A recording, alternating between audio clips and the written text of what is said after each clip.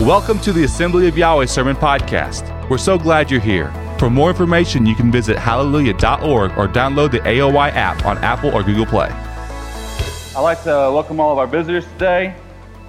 If this is your first time here, I'm sure you got a little worried when you walked in the doors and saw all the walls being patched up and the wires hanging down.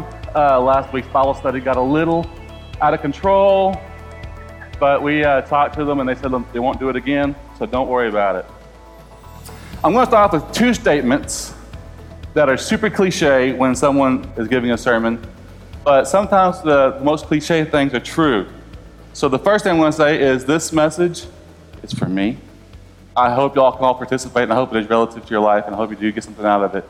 But this is not something that I'm perfect at, and so I don't want you gossiping to your spouse. Can you believe he's talking about this? Like, have you seen his life?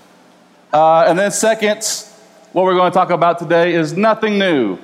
It's stuff we already know, but we just need to constantly be going over this stuff. And don't you just love hearing that? Like, nowhere else could you go somewhere and the speaker, if you paid money, you drove an hour to do a TED Talk, and the speaker came out and says, well, I've done some research. I haven't come up with anything new since last year. So I'm just going to tell you all some stuff you already know. Is that cool? But the difference that we have here is that we have a timeless message that never gets old, that it always applies for us no matter where we are in our life. And you can say, well, it's also okay because I didn't pay for these seats. But you did pay for them, actually. With the most precious currency that you have, you paid for them. It's called time. You are spending your time here today. And where you spend your time and what you spend your time doing is a direct indicator of where your values are. So hallelujah that you're here today. It seems to me that in today's culture, so many people don't have a real good grasp, a pulse on where their values are. And if those values are concrete in their lives, there's no permanent anymore. Everything can be changed. So today I want to talk about feelings versus knowing. Living a life of compassion in truth. Have you ever had a conversation with someone and you ask them, well, why do you feel that way? And they say, I don't know, I feel it's the right way to do it. I feel it's the right way to do it. I just feel like that's how we should be living, you know? Hey, yes, but I'm asking you, why do you feel that way? Or maybe have you ever talked to someone and you say, hey, I'm just curious, at work, whatever, hey, why do we do it this way? And they say, well, if you read the manual, page 236, paragraph 4, section 8, it clearly states this is how we do it. Yeah, but I'm asking you why we do it. We want to be people that know truth, right? But truth without compassion is nothing. And we want to be a people that have compassion, right? But compassion without truth is nothing. Feeling a passion about something that matters is good, it's great. And so what I want to talk about today is the balance of having both of those in our life. We cannot have only truth and no compassion for those around us, and we cannot have only compassion and no truth for those around us. We are all wired a little bit different. And I think Yahweh knows what he's doing. I think it's for a good thing. We're all a little different. Some of us have a more tendency to lean towards the truth, the whole truth, and nothing but the truth. And I guess I can take you to services with me, but we leave when I say I'm ready to go. While some of us might lean more towards compassion. I want to kill them with compassion, and I might sprinkle a little bit of truth in there, but not too much, because we don't want anybody to feel uncomfortable. Right? So we all lean different ways. You can sit two people down with the exact same version of the Bible and read Exodus 20:13 and everywhere else where it says, to not murder. And they can see the truth in there, and one might come away thinking, okay, I can't murder anyone. It's been made abundantly clear by scriptures that murdering is a sin. Thank you, Father, that I am not a murderer and a sinner like so many others in this world. And you could ask them, well, why do you feel murder is wrong? Well, Yahweh says not to do it. It's a transgression of the Torah. And they would be right.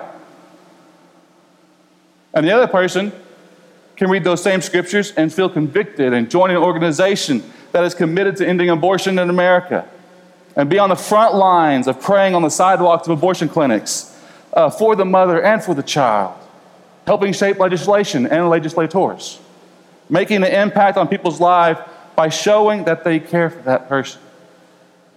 And you could ask them, why do you feel murder is wrong? Because my Heavenly Father said it's wrong to take another person's life. Because He cares for every single one of His lost sheep that's wandering in this world. And He wishes that none would fall prey and perish to the wiles and temptation of the devil. And they would be right too. They are both right, but which one of these examples is a better representation of the love that Yeshua has for us? Which of these two examples are a better representation of the love that He commanded us to have in John 13:34, saying, "A new command I give you, love one another. As I have loved you, so you must love one another. By this, everyone will know that you are my disciples if you love one another." If you love one another. So you see, knowing what we believe and why we believe it is paramount to our spiritual growth. It is not enough to only feel that this is the right thing to do, or I feel this is the right way to treat this person. We have to have a biblical foundation for that feeling. A foundation that is poured 4 foot thick with concrete, 1-inch rebar, and formed up with the scriptures around it. So when the world comes at you with a cultural decision like you can be a boy or a girl or a tree, and slams into us with that ideology with 300-mile-an-hour winds, we can handle that blow and say with conviction and power, that's not where Yahweh stands on this subject. Ephesians 4:14, verse 14 and 15 says, "Then we will no longer be infants, tossed back and forth by the waves and blown here and there by every wind of teaching and by the cunning and craftiness of people in their deceitful scheming. Instead, speaking the truth in love, we will grow to become in every respect the mature body of Him who is the head, that is, Messiah." Paul embodies here so nicely the heart of this message today. To grow up from spiritual children, from spiritually immature, that can be swayed into thinking anything by the people of the world, albeit pop culture, social media, politicians, a phone company with a really good commercial. And Howard Walker, there's no way a politician or a company is ever going to sway me on the way that I believe. It's good. But they may sway your friends. And friends have a lot stronger sway, a lot stronger pull on us than all these other things that we just talked about do. They usually have more sway than we give them credit for. But we all have questions we don't have answers to. Not being 100% sure about everything is okay. In fact, if you're 100% sure about everything, you're probably wrong about something, and you might reconsider it. You have some questions you want answered. It's good. But don't just have questions and not look for answers to them. We are called to seek out the truth so that we may put on the whole armor of Yahweh. Ephesians 6, verse 11. Put on the whole armor of Yahweh, that you may be able to stand against the schemes of the devil. For we do not wrestle against flesh and blood, but against the rulers, against the authorities, against the cosmic powers over this present darkness, against the spiritual forces of evil in the heavenly places. Therefore, take up the whole armor of Yahweh, that you may be able to withstand in the evil day, and having done all, to stand firm. Stand, therefore, having fastened on the belt of truth, and having put on the breastplate of righteousness, and as shoes for your feet, having put on the readiness given by the gospel of peace. In all circumstances, take up the shield of faith, with which you can extinguish all the flaming darts of the evil one, and take the helmet of salvation and the sword of the Spirit, which is the sword of Yahweh, praying at all times in the Spirit, with all prayer and supplication. To that end, keep alert with perseverance, making supplication for all the saints and also for me, that words may be given to me in opening my mouth boldly to proclaim the mystery of the gospel, for which I am an ambassador in chains, that I may declare it boldly as I ought to speak. We are constantly warned in scriptures about not trusting the heart, Yet it's so easy to justify just about anything we want to do. You can start a diet, be hard and firm, and then you get hungry later that morning, and man, you can justify all the reasons in the world to break that, can't we? We can justify breaking just about anything. If you're younger and you're dating, and you can say, well, Mom and Dad always said I'm supposed to wait to have sex until I'm married, but I think it's in the Bible somewhere. I think I remember a memory verse at our youth meeting, but we're like really mature for our age. And we're pretty much adults. And we love each other. So I really feel like, no, it's not enough. We have to know these things.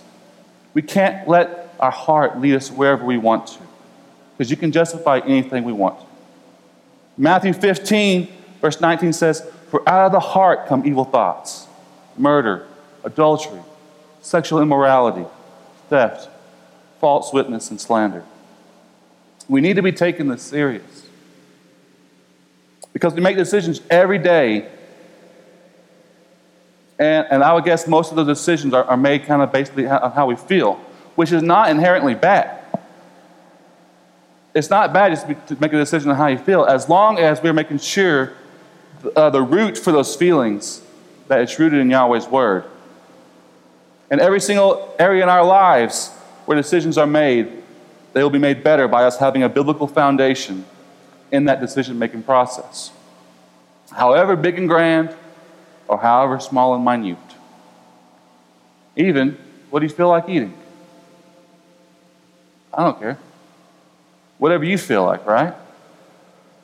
And there's vast majority of the time, it does not going to really matter. But your decisions will be made better if you have the biblical truth of a foundation on that, and it could really help you. And then, if you can't decide, just go to Chick-fil-A. It's always a safe bet. And side note, if you've ever ordered Chick-fil-A and the order that you received is not the order you gave them, they didn't get your order wrong. They just know what you want better than you do. Just want y'all to know that. In Philippians it says, "Work out your own salvation with fear and trembling." We cannot rely on our feelings to navigate this world. We need to let a foundation of biblical truth guide our feelings in this world. Because if you don't have that foundation, what's going to happen? Parents without a firm foundation of teaching the importance of knowing truth coupled with compassion, our families will not be able to withstand the force of every whim of man that comes in like a wind rising up from all the different directions with hurricane-force winds. And we will be tossed and dragged and pushed around like a kite in a storm until there's nothing left but a frame of what once was. Until there's nothing left of the family except for what once was. But this world has a pretty easy message to listen to right now, doesn't it? Do what feels good. Live and let live. Follow your heart. Who wouldn't want to live in a place like that? Sounds wonderful, right? Okay, so if I don't stand for anything, everyone loves me. I mean, who doesn't want to get behind that? Do what feels good. Just whatever makes you happy. Live and let live. If someone wants to be a certain way, and as long as they aren't trying to make you do it, then it's fine, right? Except they are trying to make you do it. If they're not admitting it this year, they'll admit it next year. Follow your heart, because no one can tell you what to do. We live in a very emotionally driven culture, which if I can be honest with you, is a little bit dangerous for someone like me. The way I'm wired, I typically operate on the right side of my brain, which if you don't know which side of the left side and the right side work, the left side of the brain is in control of stuff like analyzing situations, logic, math, language, etc. Right? Snoozer. And the right side is in charge of stuff like art, creativity, imagination, music, intuition. The fun stuff. Like I live in the right side of my brain. The only time I visit the left side is when my right side needs a paycheck to support its habit. So we'll go over there, do it for a little bit, do some productive work, make some money, split. We usually don't stay long. It's a dark place over there. But I know this about me. So when it comes to how I feel about situations, I know I need to do a double take. I need to make sure that my anchor is biblically based on this subject and it's not worldly based. But you might not be like that. You might be on the other side of the spectrum. You know the type. The manual says to do it this way. We're going to do it this way. Sequence 1 will be followed by sequence 2. And so when their cousin's husband, sister can't get her act together, they're sitting there wondering, what is her problem? Pull yourself together and act right. It's not that hard. Get a budget, make a plan, drop the bottle, pick up a Bible. And then when they do that, oh, good job. And then walk away because they're all fixed now. This person might say something like, feelings are a nuisance and a roadblock to getting stuff done. And they're really right. Feelings are a nuisance and a roadblock to getting stuff done. I couldn't agree more, but the problem is people are hurting out there. And they need our compassion, and they need our love extended out to them. And I honestly don't think I'm that bad about it. I try to live a balanced life. I try to stay balanced on these matters. But don't we all think that? Like no one thinks, man, I'm just so far out there. Man, I really need to come back. If you do, then you'll be back. So we all think that we're pretty balanced. And so we all have to continually be looking in and rebalancing and trying to get centered between that sweet spot between truth and compassion. Share with you a real quick story about a conversation between two men named Van and a man named Charles had. Two opposite extremists on the scale of feeling and truth. Van was feeling led to search for some truth about the Creator who created him, if indeed there was such a being. He had his doubts. And he met a man named Charles who said he'd be happy to send him some material to help him out in this quest to find his true Creator. So they exchanged, and a little over a year later, they happened to run into each other. And Van says, "Oh, it's so good to see you, Charles. It's been so long. I feel like it's been forever." "Oh, I don't do handshakes. Come on, bring it in. Bring it in. Come on, buddy." "Oh, man, I just feel like we're going to be such good friends." Have you ever felt that, Charles? Man, it's been so long. It's so good to see you. And then Charles might say, "I only need your attention for 35 seconds. I have two statements and one question to ask you. Statement 1, 54 weeks ago, I sent you an in-depth paper on why the Bible was valid and why it really does exist and everything in it is true and accurate. And then 2 weeks later, 52 weeks ago, I sent you the Bible. I've allowed you 1 year, which is more than enough time for you to read the Bible. Why have you not got baptized yet?" Because it's cut and dry. It's truth. Charles didn't have a lot of compassion for this guy, but I showed you how to do it. Why didn't you do it? So we all tend to lean one way more than the other, and we can make mistakes when judging the perfect mix between truth and compassion. We're talking about living a balanced life between truth and emotions. So we need to try to live a life like Yeshua, a balanced life. And a huge part of that is the wisdom of knowing when to be more intense in sharing truth and when to be more intense in sharing compassion, which can be tricky. When it comes time to put them on a scale, I'm going to naturally tend to put plenty of weight on the feeling side. So I have to be intentional about making sure that there is truth backing up my emotions. And that it comes from a place that Yahweh has ordained and not simply justified by my own self-motivated, world-pleasing emotions. Approval of man. It's a big factor and a big pull on how we approach and feel about a subject, isn't it? It's not. No one wants to admit that. No, I make decisions based on what Walker thinks and Walker thinks only. But if we're honest, by and by, a lot of our decisions are impacted by our peers. Not that it should be, but typically it is in some form or fashion. And the ones that don't care what men think is usually someone that is lacking compassion. Not all the time, but often. But our decision making should be an up and down communication line between you and Yahweh, between me and Yahweh, and not between me, you, and Yahweh, between me and them and Yahweh. That's not how it's supposed to be. How is this going to affect Jess if I do this?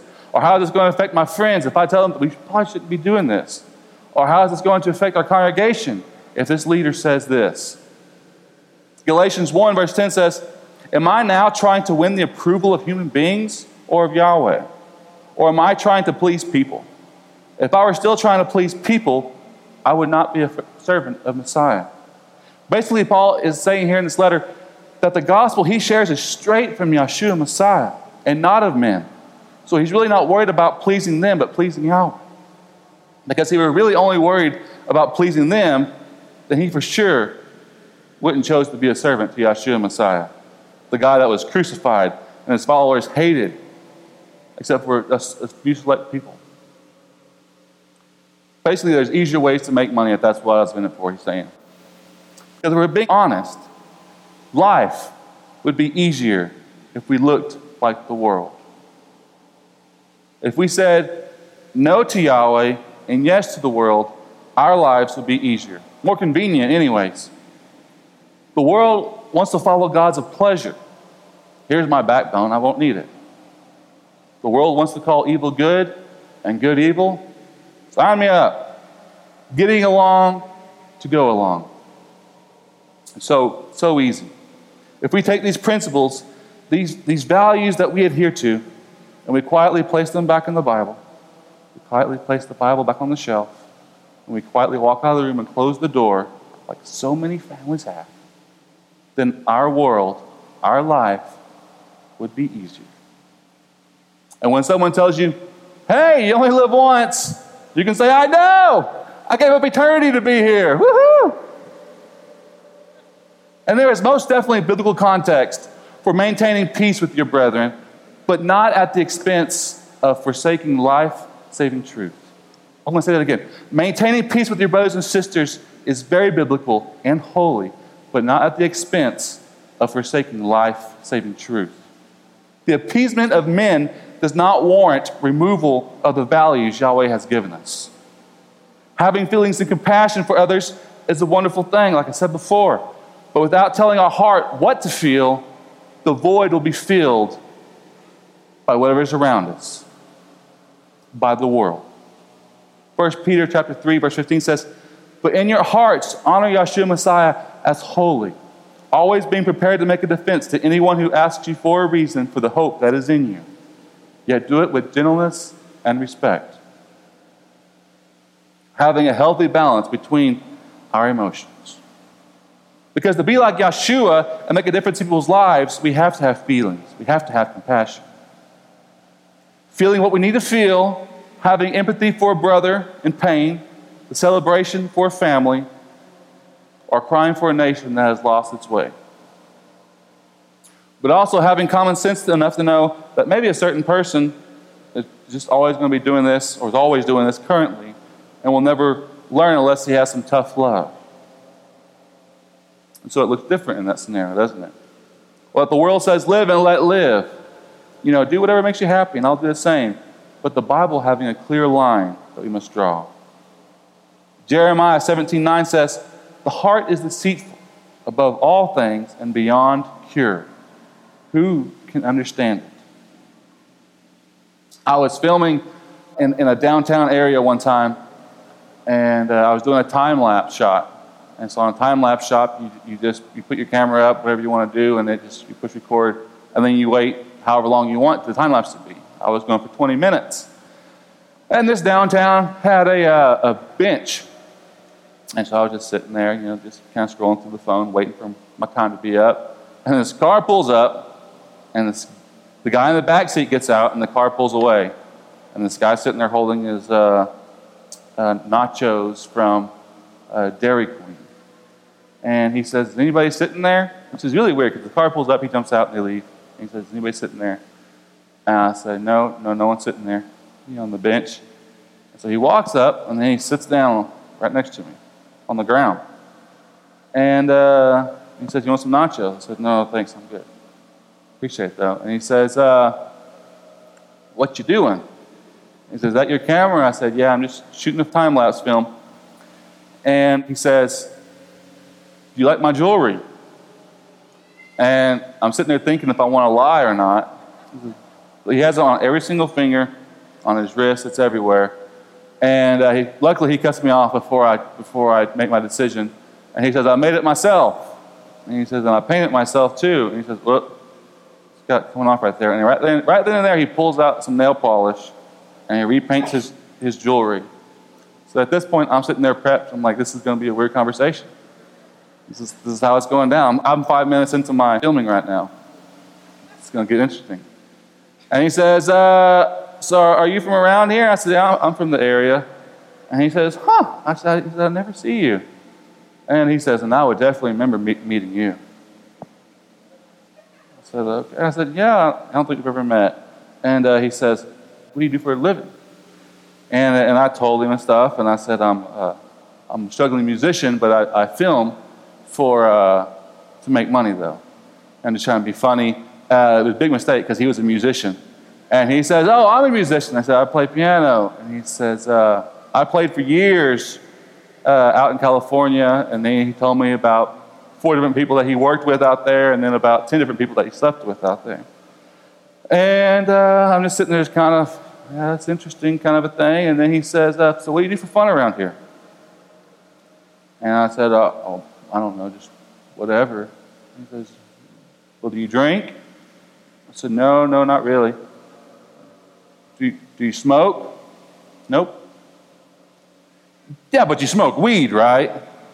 I said, "No." And he says, "Man, you're a pretty straight-laced fella, aren't you?" And I said, "I don't know, I guess so." And he says, "Yeah, I definitely would have remembered you if I met you." And he says, So are you married, or can you kind of swing both ways?" And I'm like, "Whoa. We just went there." And I said, I'm married, and no, I don't. And he says, "Huh." And so he was just silent for about a minute. And so then I said, "So you're gay, right?" And he said, "Mm-hmm." He says, "Well, I can go either way, but right now I'm gay." I said, "Okay." And he says, "Right now I'm living with my mom, I think," is what he said, "and I play piano for this church across town." And so I said, "That's interesting." I said, "How? So you're a Christian?" And he said, "Yeah."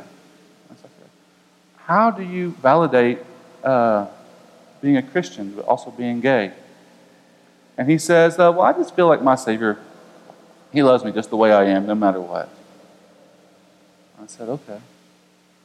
And then we talked for a little bit longer, and I was sitting there trying to fish, is this the kind of thing where I need to, I imagine he's probably had plenty of compassion because he wasn't, afraid to share anything. I kind of wish he was a little more scared to share something, but he opened up with a lot of stuff, and I'm just sitting there thinking, where's that threshold between truth and then compassion? And we talked for a little bit, and he said, I told him that I'm a believer as well and everything. And he said, I wasn't gay, so he said, you think I'm an evil person, don't you? And I said, "Well, what your definition of evil is, I think you're asking me is, I don't know if you're an evil person or not, but yes, I do believe that you're living in sin. Very much so." I said, "But I think there's nothing you can rebound from, but you are living in sin." And he goes, "Huh." And he said, "Well, I think my Savior loves me just fine anyways." And I said, "Okay." But, and nowhere in Scripture is he ever going to be able to back that up. But he felt that his Savior loved him no matter what. He felt that he can live this life and there's no repercussions for it. Probably because of some false teaching that he's been given, no doubt. Because nowhere in Scripture are you going to be able to find that to support that theology. And which I did a study, this is a side note here, but I did a study a while back on why gay pastors feel that they're allowed to be gay pastors. And without fail, the study that I had done. If you come across something else, let me know. I'd love to look into it. But their validation for it was a feeling. They felt like it was okay. Most of them were feelings. The other were that Jesus had a personal revelation with them and told them that he loves everyone, no matter race, color, or sexual orientation. And so the heart is very deceitful, and if we don't tell our heart what to feel, we can be led astray so easy by whatever we want, and we can justify it. James 3:17 says, "But the wisdom from above is first pure, then peaceable, gentle, open to reason, full of mercy and good fruits, impartial and sincere." Pastor Hector and I were talking yesterday about the importance of compassion. How, there's so many different scenarios on when to push compassion and when to push truth. If someone were to walk in here and then, we're after services, we're in the diner, and they say something, like, "My nephew had cancer, but he was saved, praise the Lord." Now's not the time to be sitting there telling, the actual name, the true name, the first time visit. And so, trying to find this balance on whenever we're interacting with each other about how much compassion to share and how much truth to share can be tricky, no doubt. Now, I'm not telling you anything new here. Whether you're 9, 19, or 90, we all know this stuff, but we just need to be reminded sometimes. And when we're not looking, when we get kind of lackadaisical, the adversary is pretty good about slipping some weights on here and there and throwing our balance off. We kind of slowly drift over thinking, I got it the whole time because I'm not completely just falling over. And so all this sounds simple, but simple doesn't equate to easy, does it? Simple doesn't mean easy. It's simple to say that I'm going to filter the decisions in my life, the relationships in my life, through the lens of biblical truth and sound doctrine, but it's not always easy, as you already know.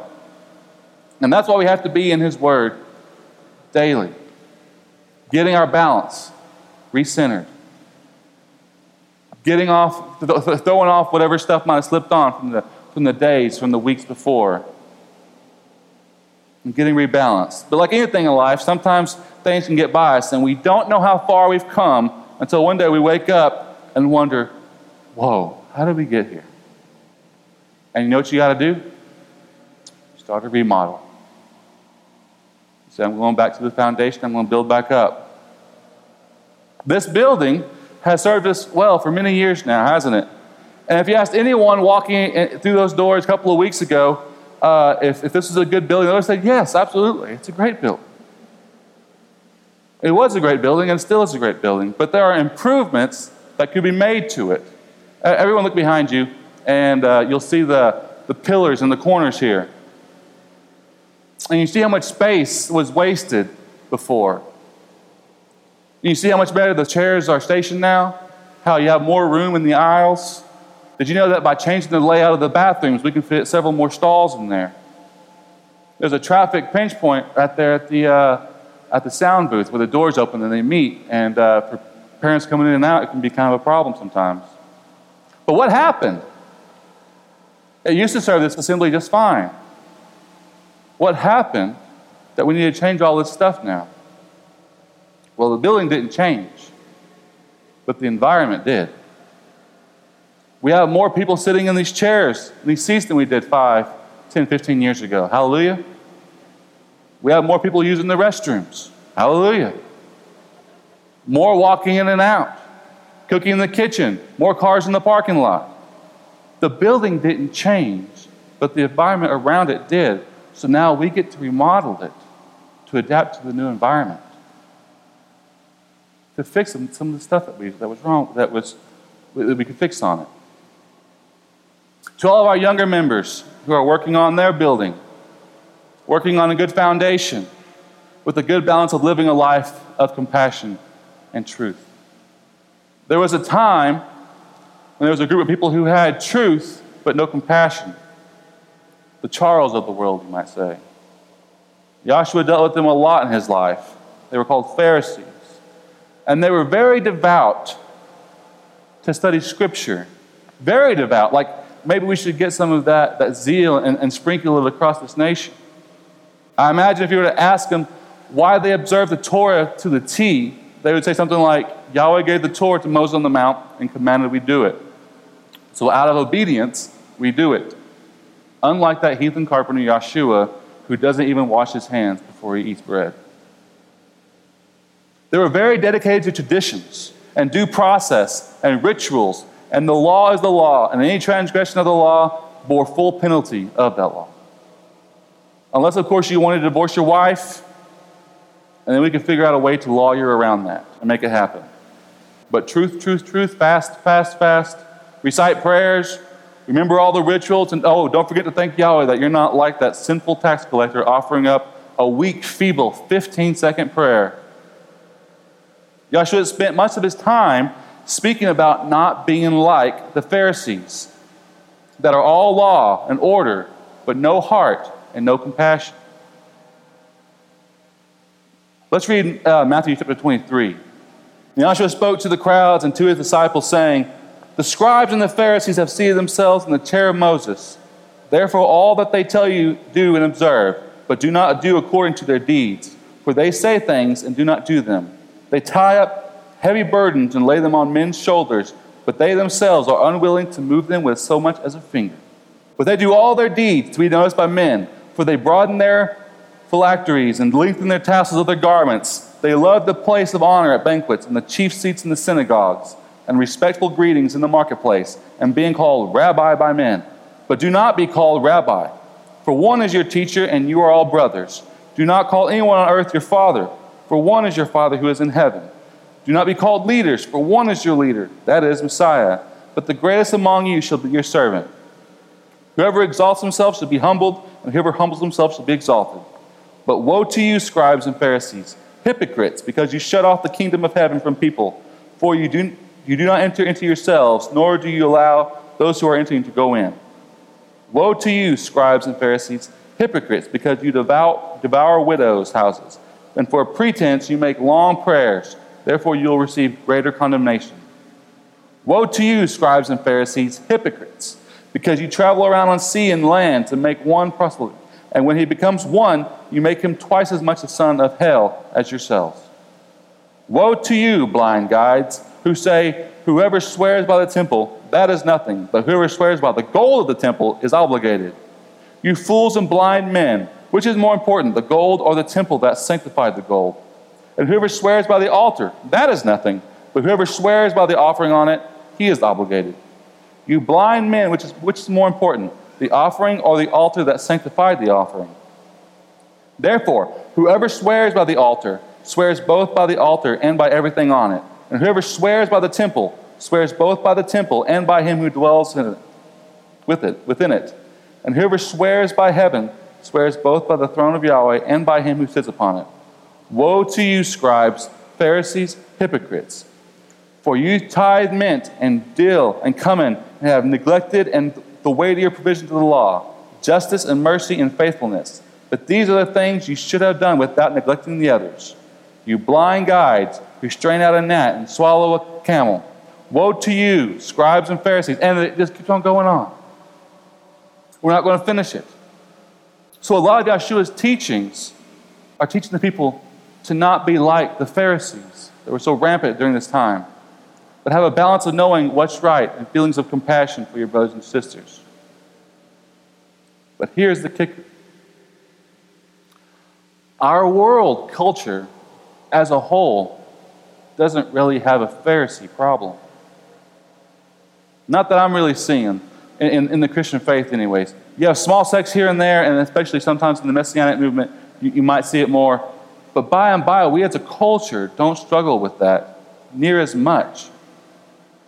And that is, instead of the law is a hammer we get to use to hit you with, and everything even remotely outside of the law is bad, now you have everything inside of the law is bad. And everything outside of the law is good and pleasant. So it's done a complete reverse. Instead of living life in a culture that wouldn't stop on the side of the road and help someone who is beaten and dying, now we're living in a culture where we stop and help a wild coyote that was beaten by a car and dying. Is helping a dying coyote bad? No, not at all. It's a good thing if you want to do it. Don't get bit. I say it to highlight a difference between the cultures that Joshua was speaking to then and the culture that we are living in right now. We rock out on having compassion in so many areas in today's time. Every man has a right to live as a free man, no matter his color or race. We are people of compassion. That's awesome. Hallelujah. Took too long. Let's set up national wildlife reserves across America so that our generation and generations can come see the splendor of nature's beauty. We are people of compassion. Hallelujah. That's awesome. Let's set up unions to protect our people from being overworked, underpaid, and dangerous work environments. We are a people of compassion. Probably not how I would have done it, but I like the idea behind it. Good pay and good safe environments are great. It's a woman's right to choose life or death for her baby in extreme situations. Wait, what? Because we are people of compassion. You are a bigot if you think it's wrong for a man to want to sleep with another man. We are a people of compassion. How dare you tell me that I can't go to the bathroom with your daughter just because I was born a man? You don't know me. For we are a people of compassion. And the list goes on and on. Compassion isn't our problem today. Compassion without truth is our problem today. Compassion without truth is a breeding ground for chaos and disaster. So it's really important for us to know why we feel the way we do about subjects in order to stand strong against them. Our culture today leans really hard on compassion. No matter what. Compassion, if taken too far without truth, will quickly pass from tolerance into acceptance and then wholehearted rejoicing. And it can be hard when you're young to stand against something that the whole world has accepted, that the whole world says is right. And not only normal, but it's a good thing. So as we're building our foundation and constantly trying to find the balance of knowing the truth and delivering it with compassion like Joshua, who, don't forget, flipped tables and drove people out with whip, but also showed compassion to people everyone else was ready to stone to death. We'll have to redesign our house a few times before life is over. And to all of our members that are more experienced in this thing called life, over the years you have probably built a good building on a good foundation with a pretty good balance of living life of compassion in truth. But I would encourage you to consider doing a thorough walkthrough with yourself and see what all you need to remodel in your life. Not sacrificing truth, not sacrificing principles, but giving this younger generation wisdom, insight, sound doctrine, and an uplifting hand in truth and love. And who knows, whenever you pull down one of those walls, you just might find mold from a leak that's been there a long time. And you get an opportunity to clean that up. Last night I woke up and I was sitting here running through the sermon, and these words kept on bombarding me until I couldn't even focus on the sermon anymore. And I realized, and you're kind of like a kid, like you're sitting there focusing, and the kid's sitting there just like, Daddy, Daddy, Daddy. And then you don't realize it until they're just about screaming, and all of a sudden you realize they've been there for the last 5 minutes. What? Right? But these words last night, we're sitting there doing it. And finally I heard it. And these words that I kept on hearing was, take me back to the night we met. Take me back to the night we met. And it hit me. You know, I grew up in the faith, but I was 18 before, like, the big pivotal moment in my life where it hit me, and I knew I had to make some changes. And I really started a new relationship with my Creator. And take me back to the night we met. That night, there wasn't very much truth. There was truth in there. But it was a flood of compassion. That's what I needed at that moment. I didn't need someone hitting me over the head. I needed compassion at that moment. And later, as I matured, like we all mature, you know, Paul said you go from the milk to the meat. That's what we're supposed to do, and we can handle more truth. And so, I say that to tell you that there is no algorithm, there is no perfect mix, that everyone's different. And so to always have your eyes open, to find someone that's struggling with this or that, and try to give them the right amount that they need in that moment. Truth without compassion breeds resentment and lawyers. We saw that in the Pharisees. Compassion without truth breeds chaos and disaster. Our culture leans too far towards compassion for certain people. They lead towards compassion for the mothers who want to have an abortion, but they have zero compassion for the babies that get murdered. That's compassion without truth. It doesn't mean we make up for it by showing less compassion to our people or the people that are around us. Sharing the truth shown to us is a must. Just as sharing the compassion that has been shown to us is a must. I hope this has been a blessing to you, and may Yahweh be praised. Thank you.